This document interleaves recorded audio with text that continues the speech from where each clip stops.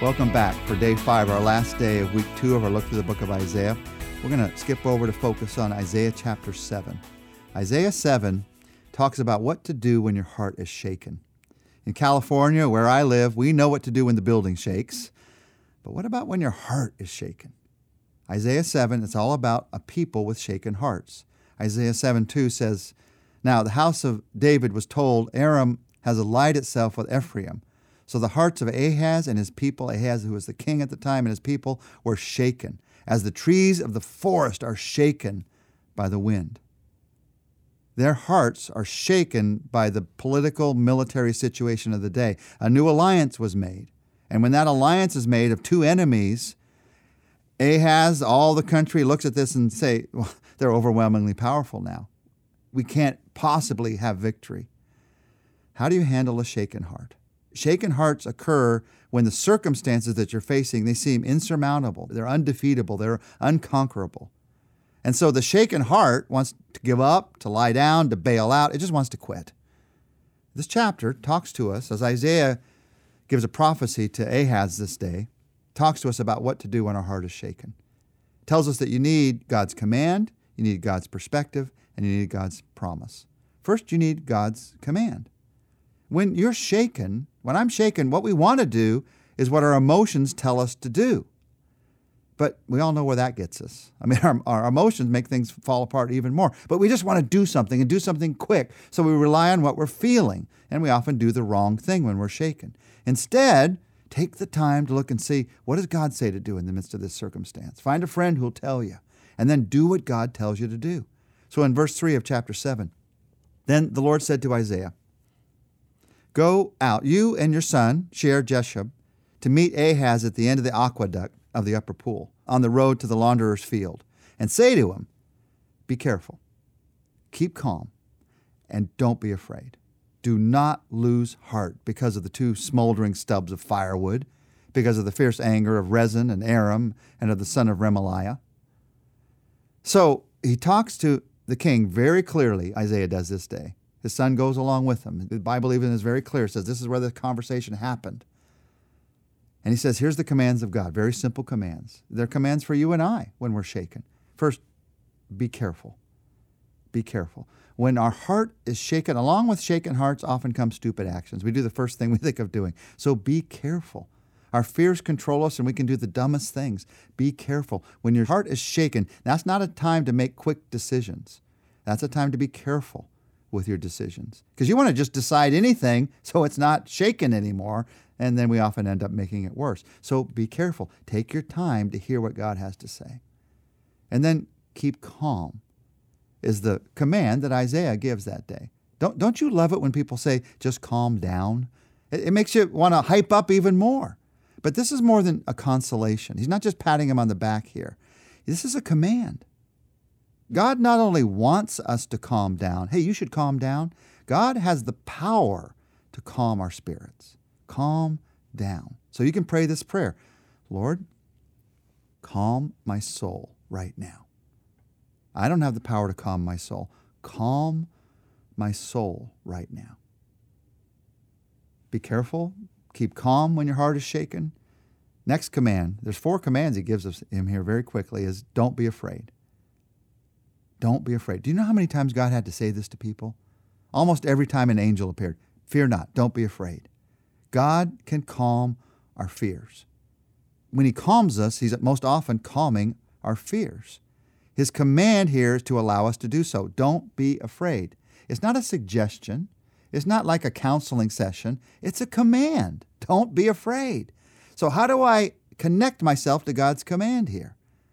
You ask him to calm your fears. And the Bible tells us how he calms our fears. He calms our fears with his love. That's how he does it. Because his love is always greater than your fear. Your fear may seem to be greater than anything else in your life. His love trumps that all. His love is greater than your fear. There's no fear in love, but perfect love casts out fear. Don't be afraid. And then, do not lose heart. It's so easy for the circumstances of life to make you want to lose heart. We want to give up, or we want to give in, because we feel all alone, and we feel like we don't have what it takes to get us through this tragedy. We don't have what it takes to get us through this shaken heart. I've always loved, I know it's very sentimental, but I've always loved that fictional story of a little boy who sneaks his way on stage before a great concert pianist is supposed to come out and play. And somehow he sees the piano and he goes to it without anybody stopping him. That's why you know it's a fictional story. But he goes to the piano and he sits down, and the little boy in front of the whole crowd starts to play Twinkle, Twinkle, Little Star on the piano. This embarrassing moment, like get the kid off the stage moment. And then the story is, you probably know the story, the concert pianist comes up behind him and he reaches his hands around him and he starts to improvise this beautiful counter melody. And all the time he's saying to the little boy, keep going, don't quit, don't stop. And he brings beauty out of the simplicity of what that little boy is playing. Now, the reason I love that story is because that's what the Master does. He takes the simple prayers that I pray. He takes the simple actions of faith that I take, the simple seeds of faith that I plant. And the Master comes along and he brings beauty out of it that we just can't imagine. So don't lose heart. God is working. The Master is there. Those are God's commands when we have a shaken heart. When your heart is shaken, you listen to God's commands. When your heart is shaken, you look at God's perspective. And specifically, he gives his perspective about the enemy. When our heart is shaken, it's shaken by something. There is an enemy out there. There's something that seems like it's going to attack us. So he walks through it that day with Ahaz very clearly. He says, look, let me just tell you, let's look at God's perspective on this enemy that you're so afraid of. First, they're just two smoldering stubs of firewood. Chapter 4, last half of verse 4. Do not lose heart because of these two smoldering stubs of firewood, because of the fierce anger of Rezin and Aram and of the son of Remaliah. Stubs of firewood. Well, if you've ever seen a stub of a firewood smoldering, that means the fire's burning out. That's the picture. They're burning out. God's perspective is you're worried about something that's burning out. It's probably not going to come to pass. And for you and I, when we're facing something, our heart is shaken, God's perspective is often the same thing. You're worried about something that's possibly never going to come to pass. But certainly, even if it comes to pass, it's not going to last. Not into eternity, not into God's promise for your life. So, two smoldering stubs of firewood, that's a picture of the enemies that come against us. And then another picture is they say, but God says. They say this is going to happen, but God says it will not happen. Verses 5 to 7. Aram, Ephraim, and Remaliah's son have plotted your ruin, saying, let us invade Judah. Let us tear it apart and divide it amongst ourselves and make the son of Tabeel king over it. Yeah, this is what the sovereign Lord says. It will not take place. It will not happen. Don't ever let what they say make you disbelieve what God says. So you look at what God says. And then he says, here's another perspective on this enemy. The head of Samaria, it's only Remaliah's son. Verse 9 says, the head of Ephraim is Samaria, and the head of Samaria is only Remaliah's son. They're just people, he's saying. They're as frail as you are. Remaliah's son, you know him. He's not bigger than life. He's just a person. But then he ends these verses about having God's perspective with these words. Verse 9, last half of verse 9. If you do not stand firm in your faith, you will not stand at all. Wow. Right in the middle of this talk about Remaliah and Ephraim and Samaria, if you don't stand firm in your faith, you won't stand at all. That's the perspective you and I need when our heart is shaken. I got to stand in my faith because it's the only thing worth standing on. And sometimes, actually, God allows our circumstances to be shaken. He allows our hearts to be shaken so we come to this place of realizing the only thing I have to stand on is my faith. But whether God allowed it or Satan afflicted it, however it happened, the lesson I can learn is that what I have to stand on is my faith. God puts things in perspective. What are you standing on when you're shaken? And then there's a third thing in this chapter that's given to us when our heart is shaken, and that is God's promise. That's the sign of Emmanuel that's in this chapter. In verse 10, again, the Lord spoke to Ahaz, ask the Lord your God for a sign, whether in the deepest depths or in the highest heights. But Ahaz said, I will not ask. I will not put the Lord to the test. And then Isaiah said, hear now, you house of David. Is it not enough to try the patience of humans? Will you try the patience of God also? It's an interesting conversation here. The Lord speaks through Isaiah to Ahaz, ask me for a sign, Ahaz acts super spiritual. He says, oh, I'm not going to even ask or put the Lord to the test. And Isaiah says, you're trying the patience of God. Ahaz thinks it's somehow spiritual not to ask. Not to ask God, who's the one who wants to give to us. He doesn't understand faith. He doesn't understand the love of God. Maybe the reason he doesn't want to ask is he doesn't want to hear the answer. But God gives him a sign. God gives him the promise anyway. And it's a sign of the promise of God's presence. Isaiah 7:14. Therefore, the Lord himself will give you a sign. The virgin will conceive and give birth to a son, and will call him Emmanuel. You might recognize that verse. We see it again in the New Testament. Emmanuel, God with us. This is the promise of God's presence. Now, for Ahaz, God's presence is actually going to bring judgment.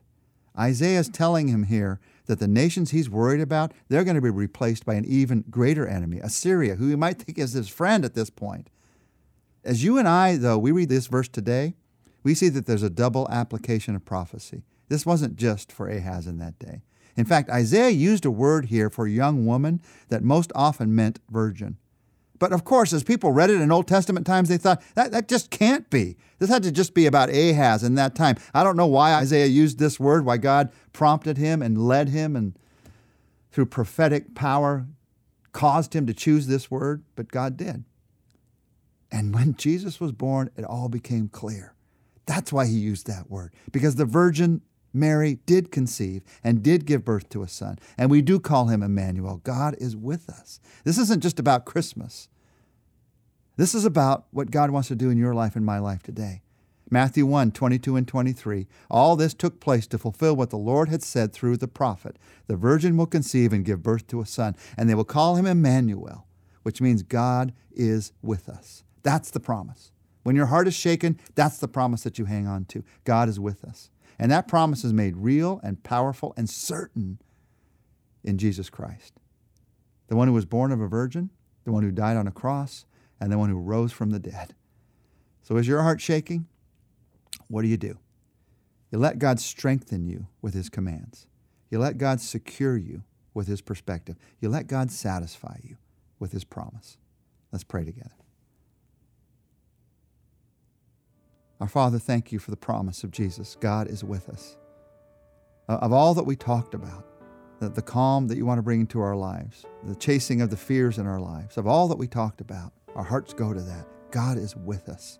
When our heart is shaken, when our circumstances are shaken, when our life is shaken, God, you are with us. And you'll be with us every moment of every day. And so we come to you right now with our shaken heart. And we ask, God, that you bring your comfort, your care, your calm, your power, your strength, your hope, your future. We look forward.